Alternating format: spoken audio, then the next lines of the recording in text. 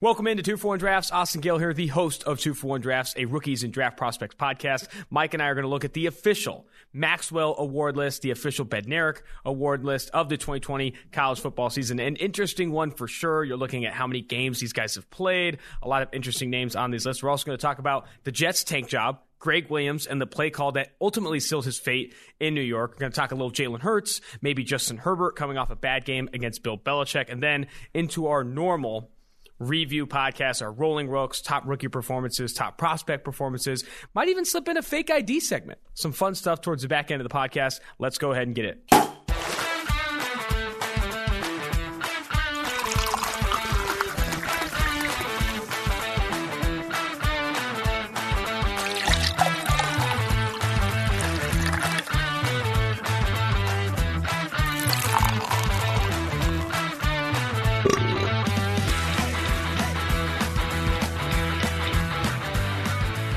Mike Renner in the flesh here in the studio, Cincinnati studios, coming off a pretty solid weekend. I was up big in betting this past week. Oh, yeah? I know. On the 2-for-1 Drafts Wednesday episode, we do our green line bets in the NFL and NCAA. I told you to hammer our Chanticleers, plus 10, plus 11. They end up winning that game outright. I said Ohio State minus 23.5. COVID comes out. That gets down to minus 22. They still cover the number at Michigan State. And I said, you want to sweat?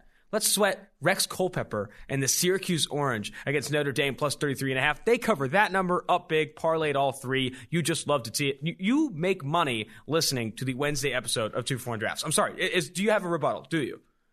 No, that was your week. You were hot this week. It was hot this week. It was also a good weekend. Had some fun. Talked to your girlfriend a bit. Got to meet Hannah again. And she listens to the podcast. And she says we are painting her in a negative light. She says she thinks she sounds controlling, rude. I didn't mean to say any of those things. She's a very nice person, means well. We're working together to get a Christmas gift. She's a good person. I'm going to say that right now. She's a good person. You're scoring a lot of brownie points here. She's trash at drinking games, though. Oh, okay. That was an absolute atrocity. No, you were like helping her win in beer die. It was a hard look for you. I mean, I was being a good boyfriend, as one does. The other thing, I have to bring this up on the podcast, for those who think Mike Renner is just bravado, just absolute stud, former Bachelorette contestant, at 11:30 at night on a Tuesday, you're building gingerbread houses with your girlfriend. That's something that we just can't dip into those waters. One, it was a gingerbread stadium. How great she is. She got me a stadium to build, a football stadium to build instead of a gingerbread house because she knows I love football. But if we're going to go there with you and being girlfriend guy, when you had a girlfriend back in the day, which you all of a sudden, what was this, a year and a half ago, show up to the PFF Christmas party with just a girl, and you never told anyone you had a girlfriend, and we're like, who is this? She's like, I'm Austin's girlfriend. I'm like, what the fuck's going on here? And then I didn't see you for the next year because you turned into the biggest girlfriend guy of all time. I was like, hey, you want to go do something? No, I got a pottery class. I'm going to take professional photos. I never did a pottery class with my girlfriend. There's like a farmer's market that we got to go to. Sorry. I guess the grass is always greener, and then now that I'm on this side, I'm doubting you. I'm making fun of the gingerbread houses, etc. Yeah. It's fair. The grass is always greener. But Hannah, a great person. Let's go ahead and get into the podcast here. People like the dating stories. I haven't had any good dating stories of late. I'm still on the outside looking in on a good dating story here. We'll get there. Let's start with Gregg Williams. Steve Palazzolo, if you listen to the other podcasts on the PFF Podcast Network, you'll listen to Steve Palazzolo and Sam Monson on the NFL podcast. On that podcast, he said Gregg Williams made the right call. Derek Carr was 0 for 6 when blitzed, throwing 20-plus yards downfield. He sent the blitz. It was risky. He didn't say it wasn't risky, but it was the right call. Just didn't work out in that situation. I exploded. I was recording the podcast. I helped them record the podcast in the mornings. I was like, oh, my gosh. Are you ready to get absolutely murdered on social media? And the murder has commenced. What's your take? Yeah, I'm sure Gregg Williams knew that they were 0 for 6 at that point against the blitz on throws 20 yards downfield. I'm sure that was factoring into his decision. No, all the people saying this is what Gregg Williams does. No, this is not what Gregg Williams does. If that was the Super Bowl and he's back with the Saints and there's 13 seconds left and they have no timeouts and they have to get a touchdown, not a field goal. People are bringing up the Broncos game where it was a 4th down and he brought a zero blitz. But all they had to do was get a first down and get into field goal range with like 40 seconds left. It's a completely different scenario where any pass completed inbounds, game's over. You're not going to have time to go up and spike it. Yes, they had no timeouts. Any pass completed inbounds, that's tackled. The game is over. So, oh, God damn it. My turn to fuck up this pod with my computer sound. So any pass completed inbounds, the game's over. So you basically want to funnel anything into the field of play. You run either a 2-deep safety and you push guys to the sidelines and stay on top of every single route. But even the plays before that, that is not what they were doing. They let Nelson Aguilar deep when they were playing quarters. Like, you tell your safeties nothing behind you. You tell everyone nothing behind you because that's the only way you can lose. You run a zero blitz, a pass interference down to the goal line. That's how you lose in that situation. So any defensive coordinator at Pop Warner level, high school, whatever, worth a damn, would never call that. And you saw the ESPN stat that said in the situation that they were in, whatever, 2,500 plays have been run over the past 15 years. No one's ever done that. No one's ever brought 7 in a situation like that. So were they trying to tank? Probably not. Like, Greg Williams probably doesn't give a fuck if they actually go 0-16 or whatever. Like, he has no active interest in them getting Trevor Lawrence. What he was doing was not giving a shit if they won either. He was going to just do whatever he wanted to do, and that's why he ended up getting fired. Or maybe he wants to make Adam Gase look bad. I don't know what it is. He's a crazy person. Like, everything we've seen from him, that's what it is. But he was not... That was not Greg Williams being Greg Williams. If they actually wanted to win that game, no one would call that play. I only have 2 things to add. I know it's a polarized topic, gets everyone fired up. It's not the right call. It was not the right call. No, that's obvious. I mean, he got fired. He got fired the next day. If it was the right call, he would not be fired right now. I have only a couple things to add there. One, we didn't even bring up the matchup. Undrafted rookie out of Nebraska, Lamar Jackson, ran a 4.58 at the combine going against Henry Ruggs one-on-one at the line of scrimmage. That was atrocious. 2, I love that after he was fired, I had to bring this up. After he was fired, Ian Rappaport tweets out shortly after that Greg Williams' son is still on the staff, but is expected to depart too. It's just like thinking about like the nepotism in the NFL. It's like, we fired your dad. I don't care how good you are. You're probably out as well. And your son's off the team as well. I don't know. I thought that was funny. But yeah, I hate the people that are saying this was a call from the front office. They made Greg. I do think that it was a boneheaded decision. I don't think it was an actual tank job. I think Greg Williams went way too overly aggressive because he didn't care in the situation, like you said, and then gave up a big touchdown. I don't think it was a call from the front office saying, make sure we get Trevor Lawrence and blow this. No, that's too much. Like, it's too far-fetched, in my opinion, to do that. It's more just, I think, in that scenario, with the team having gone the way they did this year, Greg Williams said, I could give a fuck about what you guys think or what you want. Like, I want to put an exclamation point on this game instead of going out just with if he would have given up a 35-yard completion and tackled him inbounds, that would not have made Greg Williams, that would not have got the juices flowing for Greg Williams. He would not have felt good about that. He wanted to end it with a sack. There you go. All right, we're going to jump into one more storyline, then look at the Maxwell and Bednarik Award winners lists. Jalen Hurts came in for Carson Wentz. I wasn't sure if it was real. I was on the sticks once when Jalen Hurts came in for a snap after Carson Wentz was pulled. I thought he was starting. I tweeted out for the main account, Jalen Hurts is in for the Eagles. No, they pulled him back out. This one, he actually was in. They actually benched Carson Wentz for Jalen Hurts. And he played moderately well on 4th and 18, made that touchdown throw to Greg Ward, had I thought the nice throw to Jalen Reagor down the sideline. I think that was a long 3rd down as well. That looked good. It sparked something for that team, in my opinion. There was definitely some emotions sparked. They obviously don't come back and win that game. They lose to the Packers 30-16. Don't overreact to this, please. I'm not asking for an overreaction. What was your opinion? You don't think he's the QB1 in the NFC East like George does? I don't think he's the quarterback one in the NFC East like George says. I'd be more than happy to give that to Colt McCoy at this point before I give it to Jalen Hurts. But what was your opinion of Jalen Hurts in that small sample size, and what should the Eagles do moving forward with Jalen Hurts? I mean, Carson Wentz is unplayable at this point. Like, he's got the yips. The yips. He's got no feel for the pocket. He does not, like, his eyes drop against pressure. He just feels it. It's like that. He's just the guy who's played behind great protection his entire career, and all of a sudden things go bad and he turns them into way worse than they should be. They just is not used to that. He needs to hit reset basically at this point. There's no salvaging this season with him. He is beyond salvaging. He needs an offseason to clear his head or whatever. But that was some of the worst quarterback play I've seen earlier in that game. Like that, the rest of the game leading up to him benching all season long was just not NFL quarterbacking. Like, he was not going through his reads. He was not getting to his checkdowns. He was not accurate. Nothing was going well. So that I think Hurts played well enough, and like I said, gave them a spark and adds something different element to that offense in terms of what he can do as a runner. Had 29 yards on the ground in this one. That I'd give him the shot for the rest of the year, give him the reins. Can't hurt his development. Like, it wasn't too fast from the game, wasn't too big. But at the same time, he wasn't particularly accurate. Like, he did miss 2 wide open throws.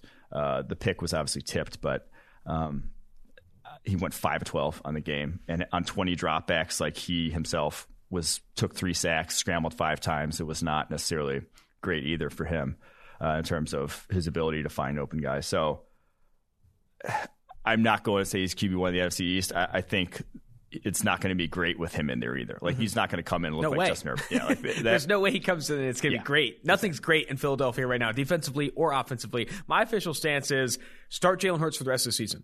This season is lost. Start him for the rest of the season to see more of what you have in Jalen Hurts. You're not even going to completely see what you have in him. He didn't get a lot of the first-team reps this season. He's coming in under fire on a very banged-up offense with a defense that plays poorly. But see what you do have in him. Put him in situations where he can gain experience. 2, Carson Wentz is bound for positive regression. This is the worst we've seen Carson Wentz play. His baseline is better than this. Steve Palazzolo has said that. His baseline is better than this. And you are pot committed to Carson Wentz in a lot of ways. Trading him and that contract is not easy. You're going to likely have him as the starter in 2021, but that shouldn't keep you from seeing what you have in Jalen Hurts. You drafted him in the 2nd round for a reason. See what you have in him. If you see some positive things and it becomes more of a competition in 2021, you benefit from that. If you don't, Carson Wentz comes in as a starter and hopefully can see that positive regression early in the 2021 season with a healthy offensive line, with more weapons at wide receiver, Jalen Reagor in year 2, and maybe a defense that knows what they're doing. Yeah, like there's no reason to keep throwing Wentz out there. Yep. It's getting worse, not better. So, yes. All right, let's jump to the Maxwell Award list. It's the best offensive player in college football. What I'm going to do here, Mike, and this is the official Maxwell list. I know you were on the meeting with... I was going to say, you're going to say why we're going to this? Yes. Because I'm part of the selection committee. Yes. Come on. No, I'm like, it's not that big of a deal. Yeah. But I'm also a voter. It's actually kind of the informalness of kind of how this list is made would blow your minds if you saw it. It's just like there's no set number of semifinalists. We kind of just all decided on the call how many we wanted, who we wanted, and it kind of just, that was it. I mean, how else would it go? I think it makes sense. But I do think I am a voter, and I'm excited about the list that you did select. I'm looking forward to voting on this list. How I'm going to do this is I'm going to read... You just split it up in the doc for me. I was going to read the quarterbacks in a row, and then I was going to look at the running backs and then the pass catchers on the offensive side. I just did it. So you got it again. First reading quarterbacks here. It's Mac Jones of Alabama, Kyle Trask of Florida, Zach Wilson, BYU, Trevor Lawrence of Clemson, Dylan Gabriel, UCF, Sam Howell of UNC, Ian Book of Notre Dame. I don't know why. Justin Fields of Ohio State, De'Aaron King of Miami, Grayson McCall of our Chanticleers, and then Desmond Ridder of Cincinnati sneaking in on the back end here. I think this is Mac Jones and Kyle Trask's award to lose. Both of those guys, I think, are the 2 of the highest graded quarterbacks in college football right now. Trevor Lawrence is up there as well, but he did miss a game. I can't see how you give it to anyone else of those 3. Yeah, Trevor, I wish, no COVID, he's in that conversation. Yes. He's probably at the top of it, but like missing 2 games, having lost one of those games, it's difficult to put him above a guy like Mac Jones who just lights out, start to finish. Yes, it's an easy situation. Yes, he has a ton of talent around him, but about to go undefeated, and he's going to play some ridiculous. He's going to put up some ridiculous stats. So yeah, unfortunate for Lawrence in that scenario. But there's still a ton of great names on this list. Zach Wilson has been a success story here for BYU. Even in that loss to Coastal Carolina, I believe he earned an 88.0 plus PFF passing grade. Sam Howell has played well for UNC. Desmond Ridder is a success story in UC as well. But I think of the quarterbacks, it's a 3-man race between Mac Jones, Kyle Trask, and Trevor Lawrence. With Mac Jones, it's his to lose right now. They're going to go undefeated. They're the number 1 team in the country. He and Devontae Smith have this connection that is absolutely absurd. With Jalen Waddle got out for the season with an ankle injury, Devontae Smith has risen to the occasion. He's going to finish with one of the highest graded seasons we've ever seen from a college football wide receiver. Jumping to the running backs here. And I thought this conversation was interesting. I was overhearing on the selection committee calls behind Eric Eager, who's also on there on the Zoom call. Javonte Williams is a guy we're going to stand for. He's the highest graded running back in the country, the UNC running back. He's forcing missed tackles at an absurd rate. But there's also the usual suspects on this list as well. Breece Hall, Najee Harris of Alabama, and then Travis Etienne of Clemson. Of those backs, if you had to give it to a running back, who are you handing this award to? That one's tough. And because Etienne has not had a lot of great opportunities. Like, that offensive line is not good. It's kind of there. If you look talking about a weak link on that entire roster, it's that, I mean, you saw how they just got owned in the Notre Dame game in their loss this year. Like, it was difficult for them. They just couldn't move the ball on the ground. There was no space for Etienne to work with. So what he's done as a receiver, he leads all running backs in the country in receiving yards this year. He's the highest graded, running back, has the highest receiving grade of all running backs. Like, he's kind of reinvented himself. That was not his game early in his career at Clemson. Now it is. So he's still productive, still fueling that offense to a degree. But of these guys, I still probably, that was tough. I think Javonte has been, in terms of just pure, it's crazy because Javonte and Etienne, I think, are the two most talented of those. But Javonte and Etienne both disappeared against Notre Dame. They were nothing in that game. Notre Dame's run D is insane. Notre Dame's run D is good. But they were absolute non-factors in those games. And when you're non-factors in your biggest game... No, Travis Etienne was a factor. It was a bad factor. Yeah, exactly. Like, when you're non-factors in those games, it's just difficult to me to get on board. To me, I don't think the running back position is going to factor into the finalists, the top three in the Maxwell Award. I would venture to guess. There are better pass catchers on this list. The three pass catchers we have, and I say pass catchers because one of them is technically a tight end, technically. Even though this guy plays more wide receiver than a lot of tight ends I've seen in recent college football history. Devontae Smith, the Alabama wideout that is, like I said, on pace to break PFF records. Kyle Pitts, in the same right, is on pace to break some PFF records at the tight end position. And then Ole Miss slot receiver Elijah Moore, who in the beginning of the season, I had that conversation of scheme production, creating, he's getting open against off coverages and zone. But Elijah Moore, week in and week out, is delivering. And I think I'm not going to shy away from these guys that deliver consistently, regardless of whether it's in the slot or outside, knowing that Justin Jefferson was one of those types coming out and how well he's performed at LSU. Justin Jefferson, a bit of a different prospect, bigger, whatever it may be. But of those three, I think Devontae Smith would be the guy that you'd have to have the conversation for. But if you're going to give it to Devontae Smith, you probably might as well give it to Mac Jones, the quarterback position. And Kyle Pitts is an absolute monster playing for Florida right now. He could do whatever they want. He plays in the slot, he plays out wide, he plays in line, and continues to have success. No one has answers for him. I really like my comp, Darren Waller. Darren Waller, if you watch this game against the New York Jets, was literally unguardable. They put Bryce Hall on him, Marcus May, Javelin Guidry, the undrafted Utah safety. No one could guard him in man coverage. And I think Kyle Pitts is in a similar boat, similar frame, athletes that can really make moves after the catch. Give yourself a little more credit for that comp. You really like your comp. I get it. I think it's a good comp. I will say, I think of any of the non-quarterbacks could factor in Devontae Smith. Could. He leads NCAA in receiving yards, over 1,300 yards in 9 games, 4.45 yards per route. But on my list, if I was doing it right now, I would not factor him in. The biggest thing kind of to me is that when Jalen Waddle was on that roster too, Jalen Waddle was the clear number one. Mm-hmm. Outproduced him in all 3 games that he was there.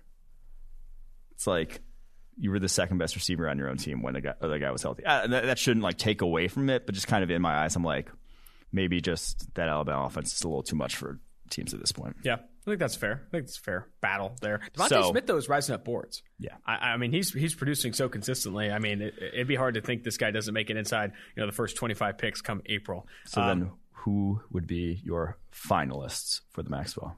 My finalists for the Maxwell, in order, would be Mac Jones, Kyle Trask, and then Trevor Lawrence. I'm not giving it to a running back or a pass catcher. It's the best quarterback of those 3, and I think Mac Jones has the lead right now, and if he continues to have the season he does, goes undefeated, wins the championship, I mean, this is obvious. I had a different list, and I'm going to transition after thinking about it a little more.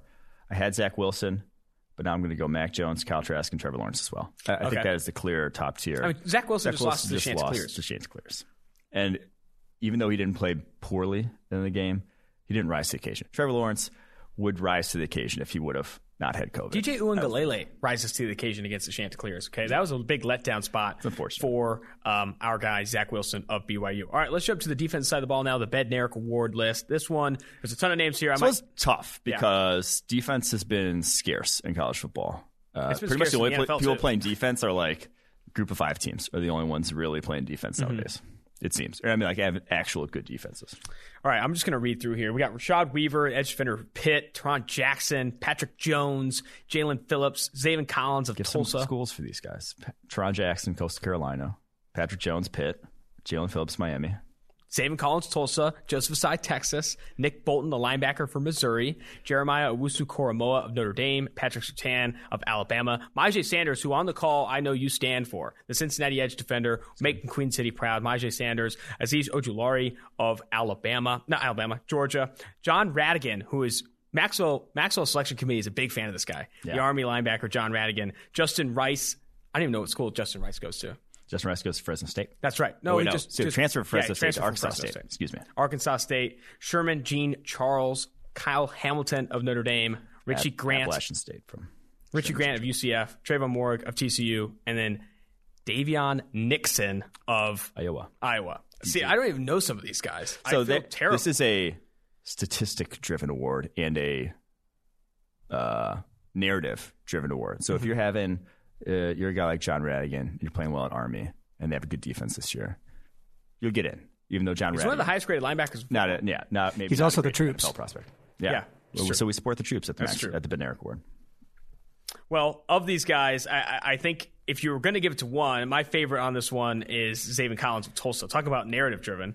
We've already had this conversation before. He's from Hominy, Oklahoma, has fewer people in the city than my high school had in California, and he's just been an absolute monster for Tulsa. Had that game-winning interception in, I think OT.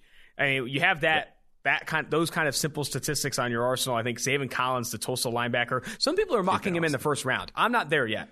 I'm not there for Zaven Collins in the first round just yet. But I can get on board in the right scheme. I do think Zaven Collins is a really, really talented linebacker and has easily been the best football player in every game Tulsa's played. Not on his side. On every game Tulsa's played, he's been that best football player. Yeah, I think he has to be a finalist just with how he's played this year. Obviously, this weekend's game against Cincinnati in the championship of the Conference USA, big for his draft stock, for his hopes of winning the Bednarik Award. But I think you got to lean the Notre Dame guys in this. Jeremiah Owusu-Koramoah, Kyle Hamilton, best defense in the country. You got to give it to one of them, right? I don't think so. I think so. I think I would still lean Zaven Collins, but I could see Notre Dame simply because it's narrative driven. America loves Notre Dame. I mean, it's on NBC. Their home games are on NBC. Everyone watches Notre Dame. I could see Jeremiah Owusu-Koramoah making this list. I think right now my finalist of these guys is Zaven Collins, Patrick Surtain, the Alabama outside corner, and then just because I hate the Golden Domers and all that they represent, I went Azeez Ojulari, who has had a really, really big season for Georgia and has played well. Massive riser, massive improvement year over year.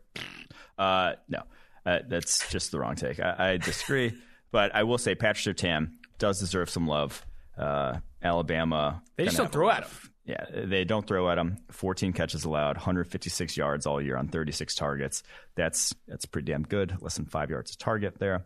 And then just over 4 yards target. And then a pick, 6 pass breakups. Like, he's been pretty much as advertised there. Yep.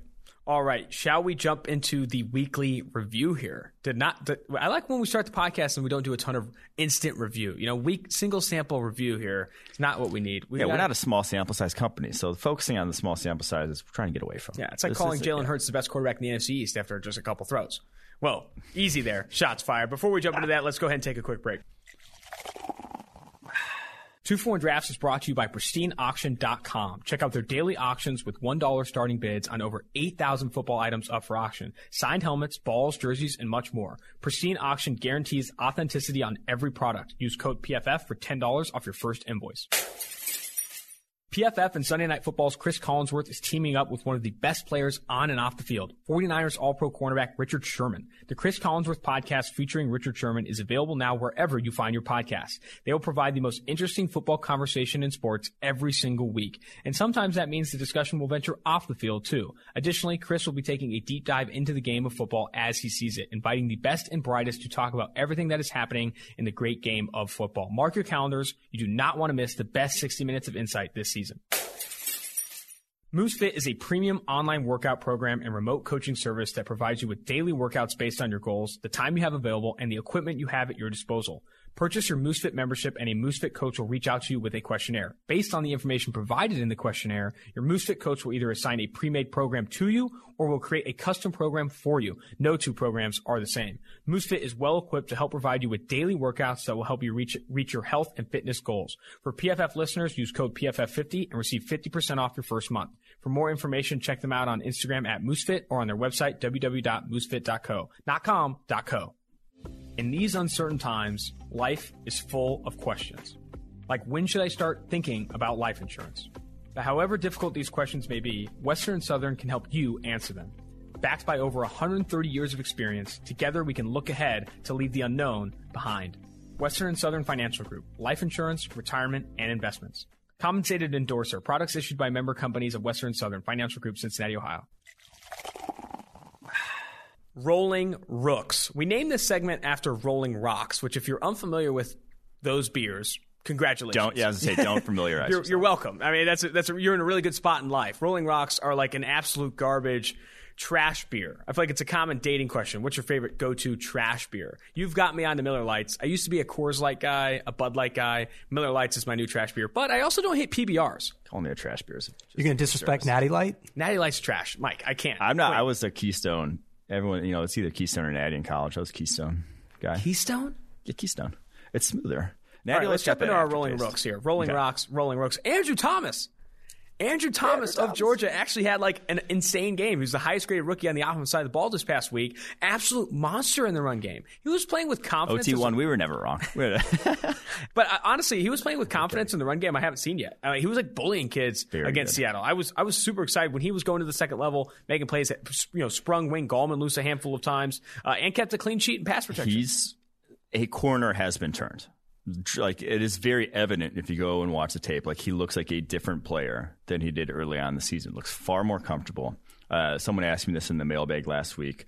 If there's some examples on tape that I put in there, to go and watch it if you have, or go read that, watch it if you haven't. But the biggest thing is just his punch timing and and we kind of said it when we were talking about his struggles. Just, he was so over anxious. He was flying out of his stance, trying to get depth, and then he was shooting his hands quickly, trying to get that punch in. Like, he just was so overhyped, just like I said, over anxious. And now you see far more patient. The timing, the control he's playing with, far different from early on in the season. And he was always a freak athlete. He was incredibly powerful at 6'5", 320. Like, the physical tools were right up there with all the other guys, all those other elite tackles in this draft class. And I think you're finally seeing that.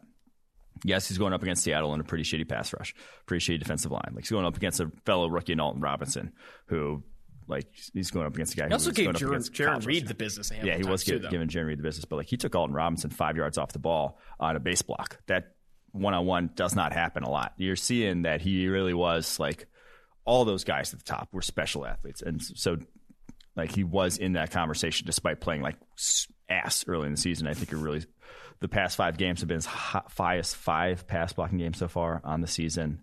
A corner has been turned with Andrew Thomas. Great game for him this week. You just love to see that. Jumping to, I don't know if a corner has been turned for him, but this was really good tape for Cameron Dantzler. Yeah. Outside cornerback for Minnesota in this game. I think he stayed in phase a ton here. I also thought, so he only allowed 1 reception for 3 yards in this game, but what doesn't get counted in that is he did give up a 2-point conversion to Colin Johnson. I talked to Ben Stockwell about it. That's not going to show up because those don't show up in normal box score stats. If you allow a pressure or a touchdown or, I guess, a conversion in those situations, those are technically no plays, and they don't get counted into your box score. So we did allow that, but looked really good against Chark. And the strip of Chris Conley was fantastic. A really, really good strip for him. But I have a funny story with that. Eric Eager is a degenerate bettor. Yeah. Eric Eager was betting hard the Jacksonville Jaguars to cover that number against Minnesota. And Eric, when he's sweating his bets, has the funniest takes because he always leans the way of his bet. And he's like, Chris Conley never had control. I was like, dude, that was the clearest fumble I've ever seen. It turns into just like pure it's so funny. So like, we'll always make jokes upstairs when we're watching the games. Like, was that OPI? I had to have been OPI. It's like, dude, it's so funny. But yeah, that strip of Conley was also really good. The needle, one of the best stat lines, one of the best nicknames first, and then one of the best stat lines of any cornerback all season. 1 of 7 targets, 3 yards, a pick, forced fumble recovery. And the pick was dope too. It came down on that pretty nicely. Like, he stole it away from him. Might as well have been like a forced fumble. Like, he just took the ball. So yeah, Cameron Dantzler. I was on Matthew Collar's show, one of the great Vikings writers earlier this season. He's like, what do you want to see? Obviously, Gladney and Dantzler were struggling. What do you want to see from rookie corner to like feel good about them? I said, you want to see plays like on the ball. If a guy's making plays on the ball consistently early on in his career, that means he's at least seeing the game right sometimes. Like, he's at least like close, and then that'll, I think, snowball as the years go on. So a guy like Cameron Dantzler having a game like this, seeing plays like he had his first pass breakup the week before, a pick this week, seeing highlights like that, like, I think that's what you want to feel comfortable. If he makes these plays towards the end of the season, I'm feeling far more comfortable going into 2021 with him as a starter than if he just kind of has never done much in terms of ball production. Someone that I do think is turning the corner is the next guy on this list, and it's running back Jonathan Taylor. Did he listen to our pod when we said he was exactly? Washed? You had that take that I'd start to be worried about Jonathan Taylor. And in the 2 games since then, he's had over 90 rushing yards in both games. He's had 6 runs of 10+ yards and forced 9 missed tackles. He has 17 on the year, and he's forced 9 in the past 2 games. I know he's broken more since the 2 games since that he did in the previous 10 games before I said that. And I think it comes back to the same stuff that we're talking about with Dantzler and Thomas. He's playing with more confidence. And when you have the skill set of a Taylor, a Dantzler, a Thomas, and you start to play with confidence in your rookie season, you start to have games like these. And I think that comfortability is not just flipping the switch.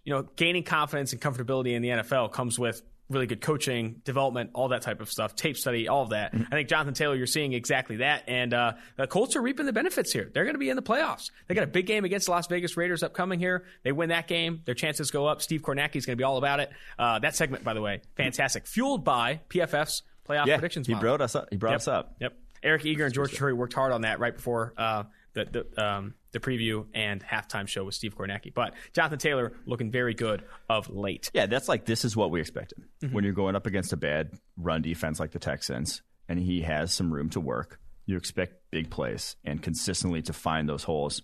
And that's what he did this past weekend. So, all right, 2 minutes here. Let's move quickly. Justin Jefferson beat the brakes off Luke Barku, former San Diego State corner. There was a handful of reps where Barku was in phase and just got beat at the catch point, which is not great. But then there was that one rep where it was a really good play design, but also really good execution from Jefferson, where he does the in-breaking route and then cuts back outside on the touchdown. Barku never had a chance. Like the outside leverage he had, all that stuff with Jefferson, the head nods, the speed variation, he is creating separation at outside receiver better than we saw at LSU in 2018 and 2019. Yeah. And it is he eats cushion really well. I love his work against off coverage. When he's playing guys physically, you don't see that separation at times. But against off coverage, he is moving people with his head, moving people with speed variation. And it's why he's going to probably finish this year with the second best rookie receiving grade we've ever seen from a rookie receiver since Odell Beckham Jr. in 2014. Yeah. That's how good Justin Jefferson has been. Yeah, and Jefferson through 12 games.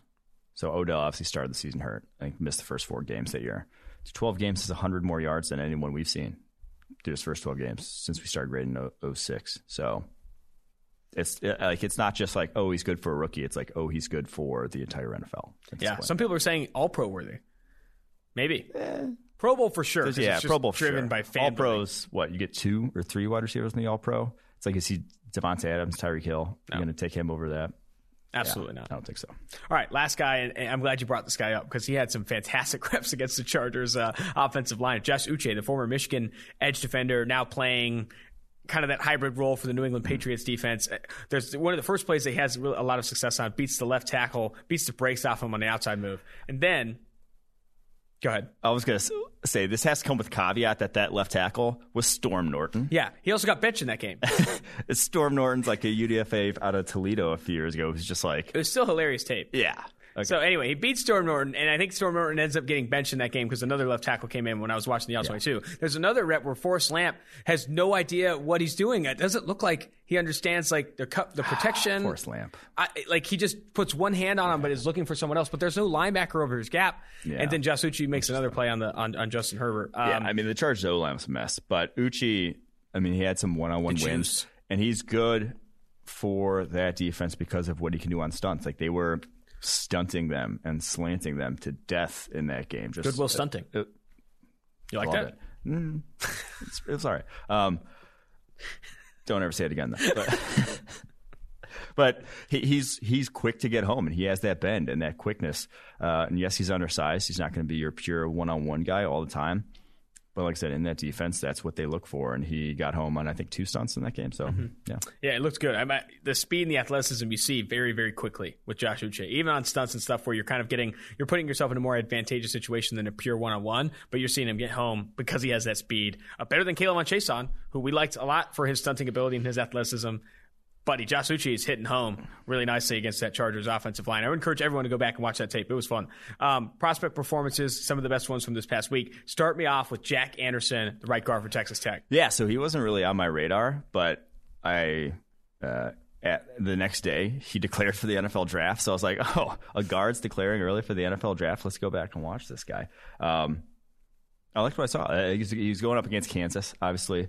Not the greatest defensive line. You're going to have to he obviously graded out really well against Kansas, but he's graded out well all season long, and actually he's a 4-year starter. He's graded out well in pass protection for Texas Tech for 4 years now, so he's been pretty solid in that regard. I think he's got that nastiness you like at guard. Like, he's going to get called for his fair share of holding penalties at the next level. He just would not let guys go. But this season, only allowed 7 total pressures on 459 pass blocking snaps for Texas Tech.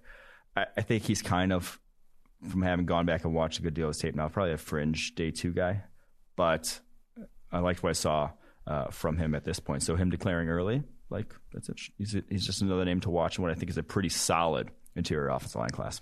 Safety Trayvon Moehrig, the TCU safety that you were really high on going into this year, both TCU safeties, Trayvon Moehrig and Ardarius Washington. Moehrig is just making big plays in big-time moments. And when you have those moments at safety, he earned one of the highest coverage grades on the week this past week. He had that big, deep, and towards the right pylon where he outstretches to make the PBU. That was the more impressive play than the pick on the end line, in my opinion. Yeah, the pick on the end line was off a batted pass from Ardarius Washington, but he's making plays all day long in that TCU defense. They really do. He does a lot of creative things there and has the speed and athleticism to hit home and some of that vision head start, that anticipatory movement that I'm a huge fan of. That's banned on the podcast, that term. You know this. But yeah, this past week, going up against Oklahoma State, the play you're talking about is a corner route where he's playing quarters coverage, and he just gets a free release on a corner route against him, which is a bad situation to be in as a safety. You need a bump when a guy's come from the slot. So true. You need some sort of – you need someone to slow him down. A guy come in with a free release, bearing down on you on the slot means he can go anywhere in that coverage. He can go post. He can go straight seam, he can go corner route, and you have to be able to guard all of those. That is a tough place to be in, and he got a corner route and was right there stride for stride with it. That's what you love to see. He has 8 pass breakups this year, leads all safeties in college football. 12 pass breakups last year, led all safeties in college football. He's 6'2", 202. He made Bruce Feldman's Freaks list. I think this guy is probably going to end up like mid-first round, mid-round one. I think the NFL is going to see him that highly because of the physical tools, just because you flip on this tape and he's making plays week after week. Very solid tackler, and has the size, the length that you want at that position to be a versatile type safety. Now, they play a lot of split field stuff there. Like, you haven't seen him in a super diverse role, but yeah, I think this guy is going to be compared to like safeties in recent memory that have gone round one. I think he's going to be right up there with them. Nice, man. That's awesome. Defensive interior for Alabama, Christian Barmore, a guy we highlighted as a breakout candidate this year, has had an up and upper season. He hasn't been bad this year, but he's had like some really good games, but then some fantastic games like this past week. I think he had the highest PFF pass rushing grade of any defensive player with more than 20 pass rush snaps on the week, just tearing it up on the interior for Alabama. That team is it's stacked. Yeah. Top to bottom, it's got so much talent every single year, and Barmore's just next in line. Yeah, so they're not running him into the ground too much. Like, he hasn't played unlike a ton previous of snaps. years. Yeah, like the 296 snaps, like they're blowing teams out, and he's not playing the whole second half in a lot of games. So, but he has a higher grade pass rushing grade this year, 89.6. He has been impactful this past week against LSU. 4 pressures, 91.2 pass rushing grade. And another thing they're doing a lot of at Alabama this year, because I think they know they don't have the kind of the talent to win one-on-one across the board like they maybe have had in recent years with like a bunch of NFLers on the edge and whatnot. They're stunting, slanting. They're doing a lot more games up front. So he's not getting as many one-on-ones to win. But I think when he does, you still see it. Like, he went one-on-one against a tackle off the edge this week, and he won. He has that just that versatile skill set at 6'5", 310. I think he's pretty clearly at this point DT1, because it's a very weak defensive tackle class. Mm-hmm. Like, Marvin Wilson did not take that step. He might be the only first rounder in this entire defensive tackle class. So wow. But I do think he still ends up in the first round if he declares. He's got that level of physical tools. And he's going to be a guy who I think once you get to the playoff, I think you're going to see him. Like, he's going to be that guy making the splash plays for them. This is a little bit of a pivot, but it brought, and he's not going to be coming off the field. For whatever reason, Barmore winning at tackle or against tackle. Cleveland Ferrell actually had a really good game for the Raiders this past week. Went up against Mekhi Becton, beat him for a strip sack, then had on a stunt. Second-year guys. You can't give up. What? Second-year guys. I can't give up. You love bringing them up. Guys. No, but I was watching Mekhi Becton, and he had a good game as a run blocker, was dominating as a run blocker, but it was one of his lowest-ranked pass blocking grades. And I wanted to see against the Raiders, who was making plays. And Clelin Ferrell was actually getting it in there. So good kudos to Clelin Ferrell improving in his second year. Last segment of the Monday podcast here, it's going to be the fake ID segment, bringing up Ohio State's Zach Harrison. Talk to me. He's a dude. I mean, he's like 6'5", 265, basically just the next in line for Ohio State of that freaky edge rusher. Actually, 6'6", listed at. He's a sophomore this year. He's already got a 88.5 overall grade. Against Michigan State this past week, 4 pressures. Just like expect him in the top 10 next year, basically. What's your opinion of Haskell Garrett? I haven't watched enough of him. Dude, I think he's legit. I mean, he pops up on tape a lot of the time when I'm watching Ohio State because I bet them all the time. I do think that he is making some plays similar to what we saw from Draymond Jones on the interior for Ohio State, winning quickly at the line of scrimmage. I want to go to OSU this weekend for the game. Huh? OSU this weekend for the game. You want to go? Should we? I don't hate it. Should we take 2-for-1 draft? Should we do a pod from 2-for-1 drafts from Columbus? Yeah. I don't hate it, man. I don't hate it. Quinn, what's your thoughts? So I actually have a friend who has like a tailgate bus up in Columbus. Should we? Let's get the cameras. We'll text George. We'll say, hey, George, we're taking a business trip. On the road. Business trip, and we'll see how it goes. No, I already got COVID. I can't get it again. You already got COVID. You can't get it again. And I think you can be immune adjacent. I think that's I saw. I'll stand in front of you no matter where we go. What? I'll stand in front of you. Perfect. Perfect. Can't lose. Well, that's going to do it for the Monday episode of 2-for-1 Drafts. Make sure you rate, review, and subscribe to our podcast wherever you find your podcast. Until next time, Gayle, Mike Renner, 2-for-1 Drafts.